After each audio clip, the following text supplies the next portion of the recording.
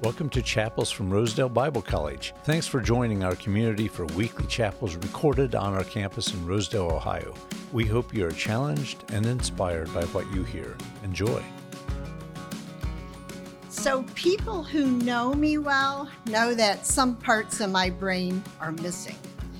For example, without my GPS, I'm lost.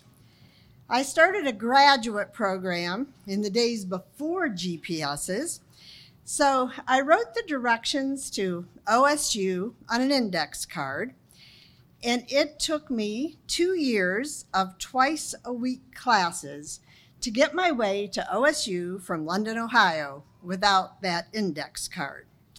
My grandchildren learned to watch the road young. They take the lead in the parking lots. "This way, Grandma," they say. So directions for me are missing, and so is money. Now, I understand money concepts like compound interest and liquidity and the bull market and the bear market, and I like math, but a gallon of milk, I cannot remember how much it should cost, or a hamburger, or a tank of gas. I don't know a good deal or a bad deal when I seen one. Now, I've earned plenty of money in my life, but every check I make lands on Steve's desk, and I don't even notice if I'm getting a raise or not. So imagine my consternation when I get an email from Matt Showalter. "Would you be available to speak in chapel on April 6th?" he wrote. "Your assigned topic would be James 5, 1 through 6. Don't let that be the part about the money, I thought. So I looked, and it was. So if you want me to stop right now, Matt. So I read it, and I read it again, and I read it again. This is about money, I thought. But it's about more than money. It's about life. It's even about what I did with some maple syrup. Now, one of my favorite childhood haunts was the sugar camp. All winter, I'd wait for sugaring. Wet winds would blow in from Lake Erie and the Ohio Valley. And when those winds climbed up the mountains of western Maryland, where I lived, those mountains would wring out the winds like a rag, turning that moisture into snow, an average of 100 inches in a year. But I could tell when winter was wearing down. My grandpa would start tinkering around in the sugar camp. He'd gather the spiles that pierced the trees. He'd wash the keelers that gathered the sap, and he'd fire up the evaporator. And soon I'd be trailing along behind him under those maples as he harvested the first crop of the year. Sap, I discovered when I sneaked a bit of the clear liquid, tastes almost like water. But the sweetness had to be in there somewhere. I knew this from the maple candy my grandmother made by pouring maple syrup in a clean bed of snow. I knew this by the sweetness in the taffy that we pulled with buttered hands until it turned satiny and held its shape. And I knew this by the sweetness in the golden river of syrup that I'd mop up with my pancakes. But between the sap and the syrup, there's a whole lot of boiling down. It takes, after all, 40 gallons of sap to produce 1 gallon of syrup. So from the vats of this bubbling sap, clouds of steam rose into a chilly spring air, taking away what wasn't wanted and leaving only what was sweet and good and golden. Once, when I was a poor married college student, my grandfather gave me a half gallon of this golden goodness. So I took it home and I saved it for a special occasion. And then my grandpa died. And suddenly there was no occasion that seemed special enough to open that maple syrup. We served pancakes to out-of-town guests, but I served Mrs. Butterworth's original. And on Christmas morning, I served Mrs. Butterworth's. And on Christmas morning again the next year. I kept not opening my grandpa's maple syrup for a long, long time. And when I did, it was full, and I mean full, of a funky hair-like mold, and it smelled bad. Now, standing here looking at you all, it's easy for me to feel that I'm probably alone in this. You all look like generous people, not people who would hoard maple syrup. If I came to your house for pancakes, I bet I wouldn't get Mrs. Butterworth's, at least if you had a sap-boiling grandpa. I think this, except that I've lived for a very long time. And I've talked with lots of people who have told me how they have clutched to themselves what's meant to share. And I've talked to people whose identities have been marred by the grind of being poor in some way. Not enough food or influence or support in developing gifts.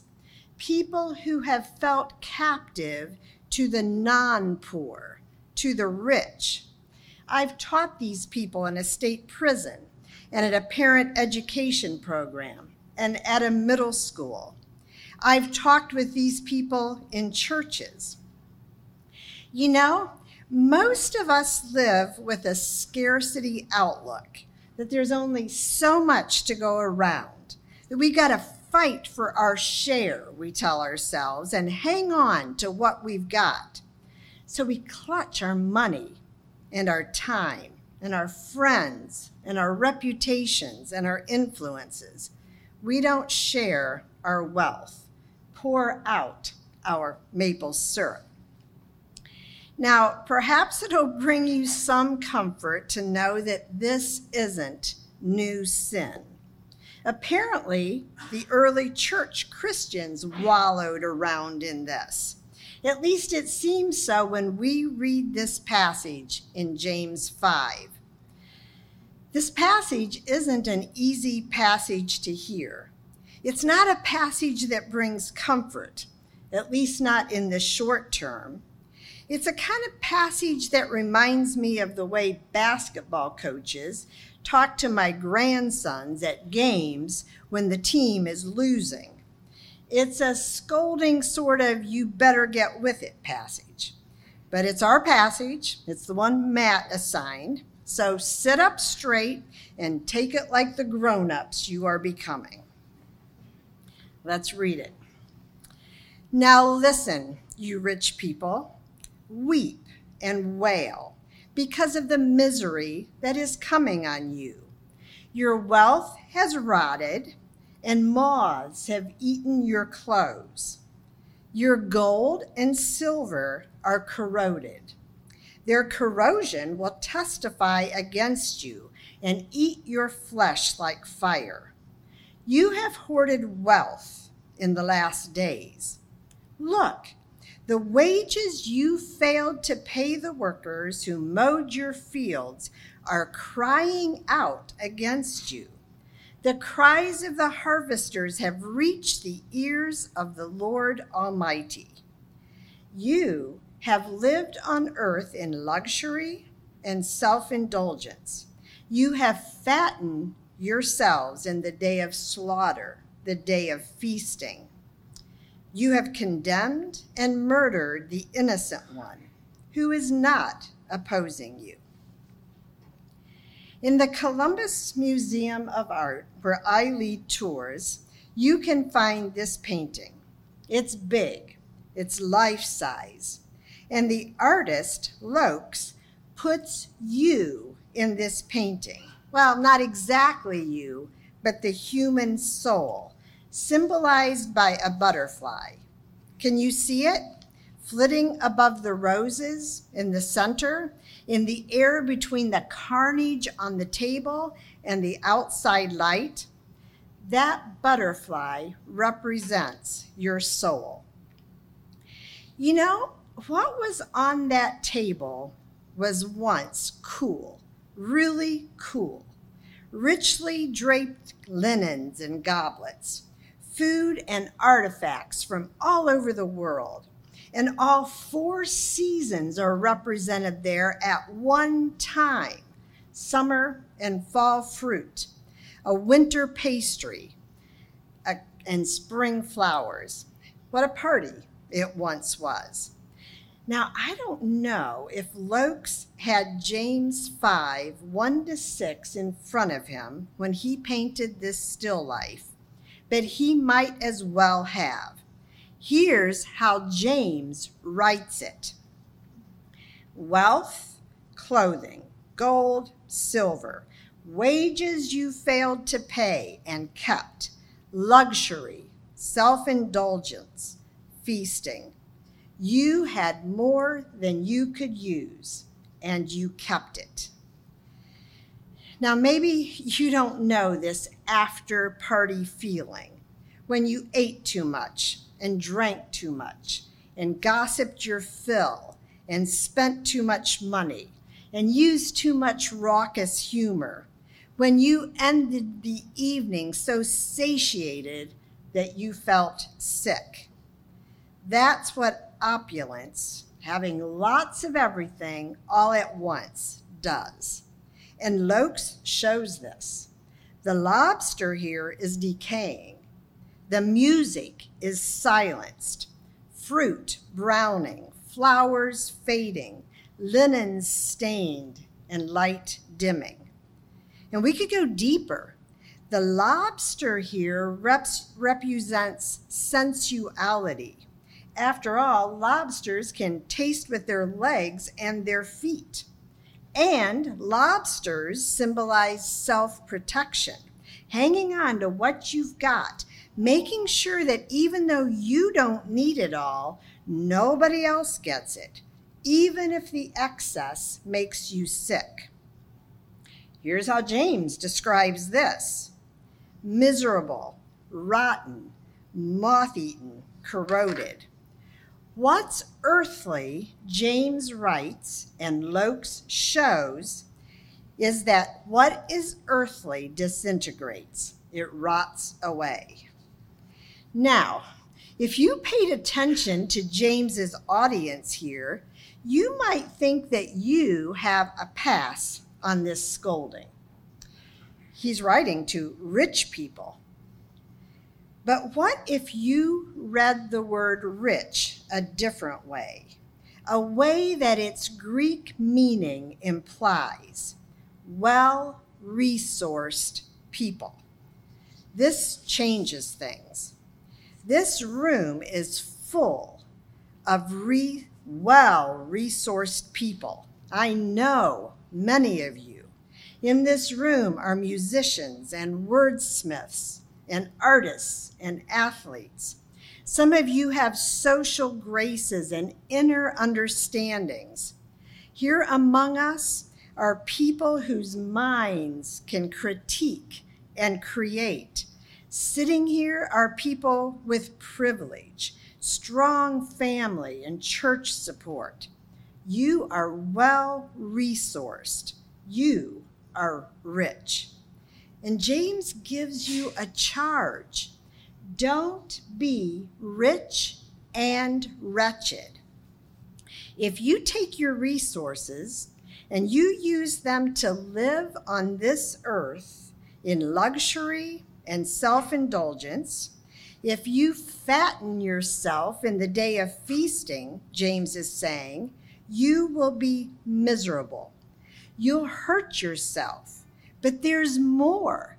You'll also hurt others.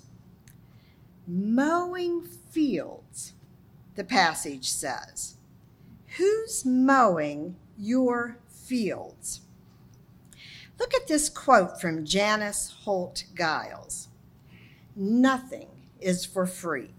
Wool, cotton, meat, vegetables, metal, lumber, cars, radios.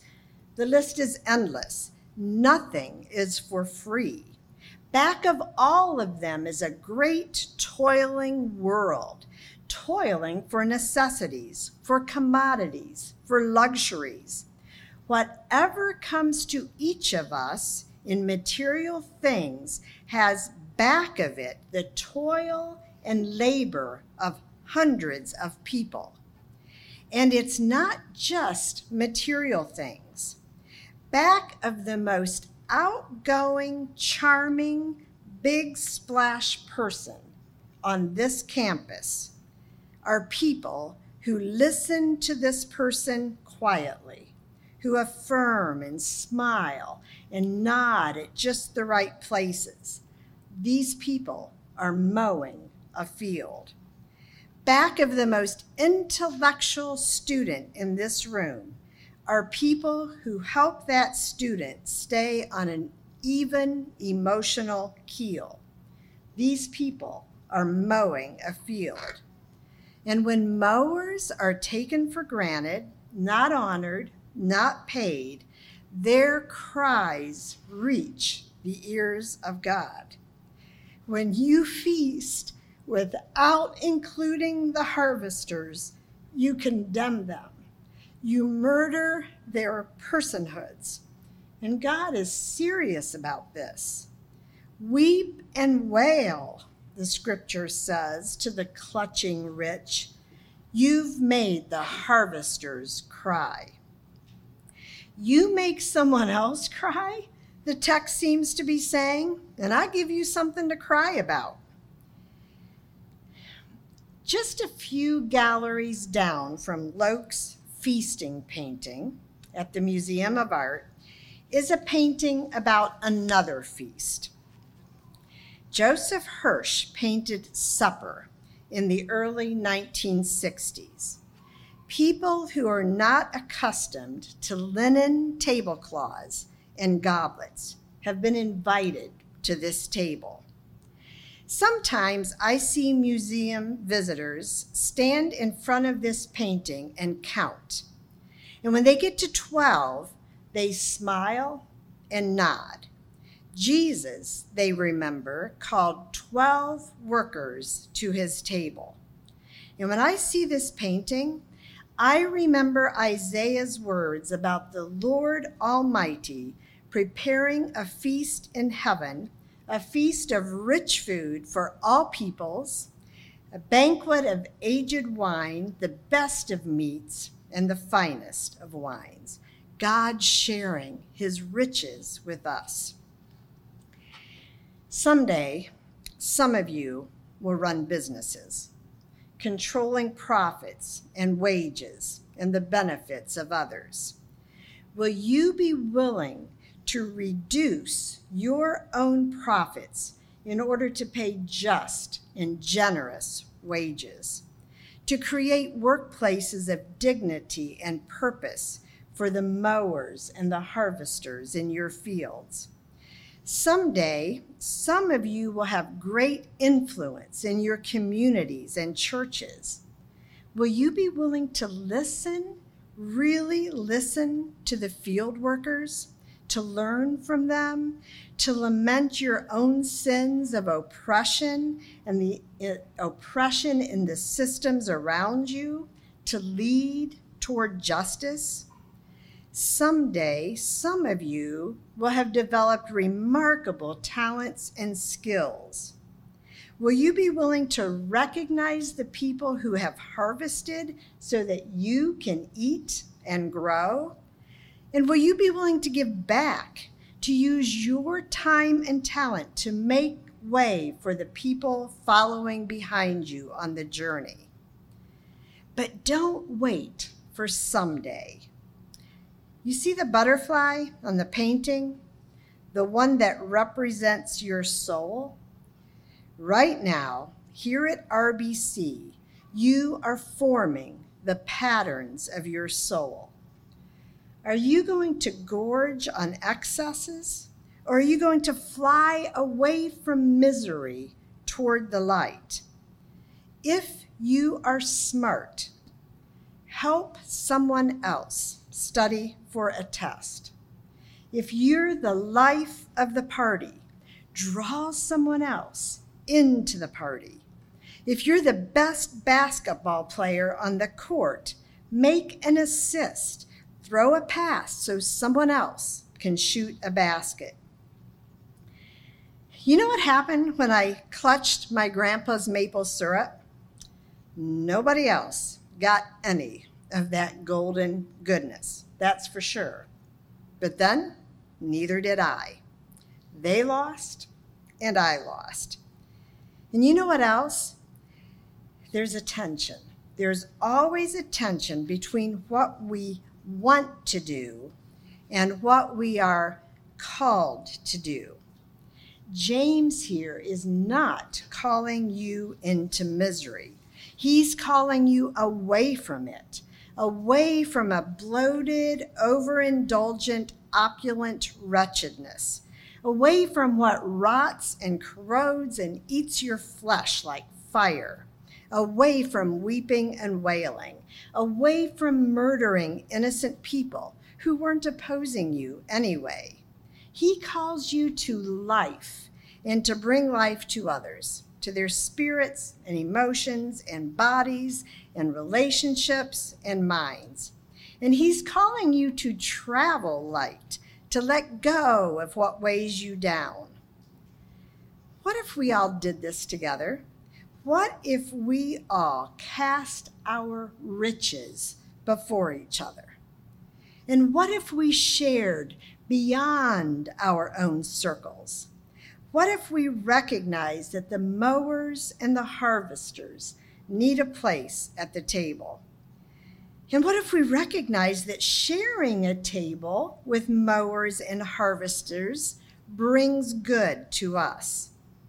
In heaven, we're all going to be together at a feast for all peoples, a feast with the best of meats and the finest of wines. But until then, let's pray what Jesus taught us to pray. Your will be done on earth as it is in heaven. I'd like us to pray together, a prayer about a bit of heaven coming to earth, about eating in a daily kind of a way, a prayer begging forgiveness because we don't always follow the kingdom way of living, a prayer asking God to deliver us from the misery of evil. And with this prayer, we'll acknowledge that we accept this teaching of James. So let's use the words on the screen to pray out loud and together. So pray with me. Our Father, who art in heaven, hallowed be thy name. Thy kingdom come, thy will be done on earth as it is in heaven. Give us this day our daily bread, and forgive us our trespasses as we forgive those who trespass against us. And lead us not into temptation, but deliver us from evil. For thine is the kingdom and the power and the glory forever. Amen. Now, you know what? I really don't like giving scoldings. I'd much rather tell you all the good things that I've seen you doing, but it's Matt's fault, and it's James's fault, and it's God's fault. And to sweeten the scolding just a little bit, and also to make some penance for my lack of sharing maple syrup before, you'll find some little containers of maple syrup over there, just enough to give yourself a taste of golden goodness straight from the trees. God bless you all.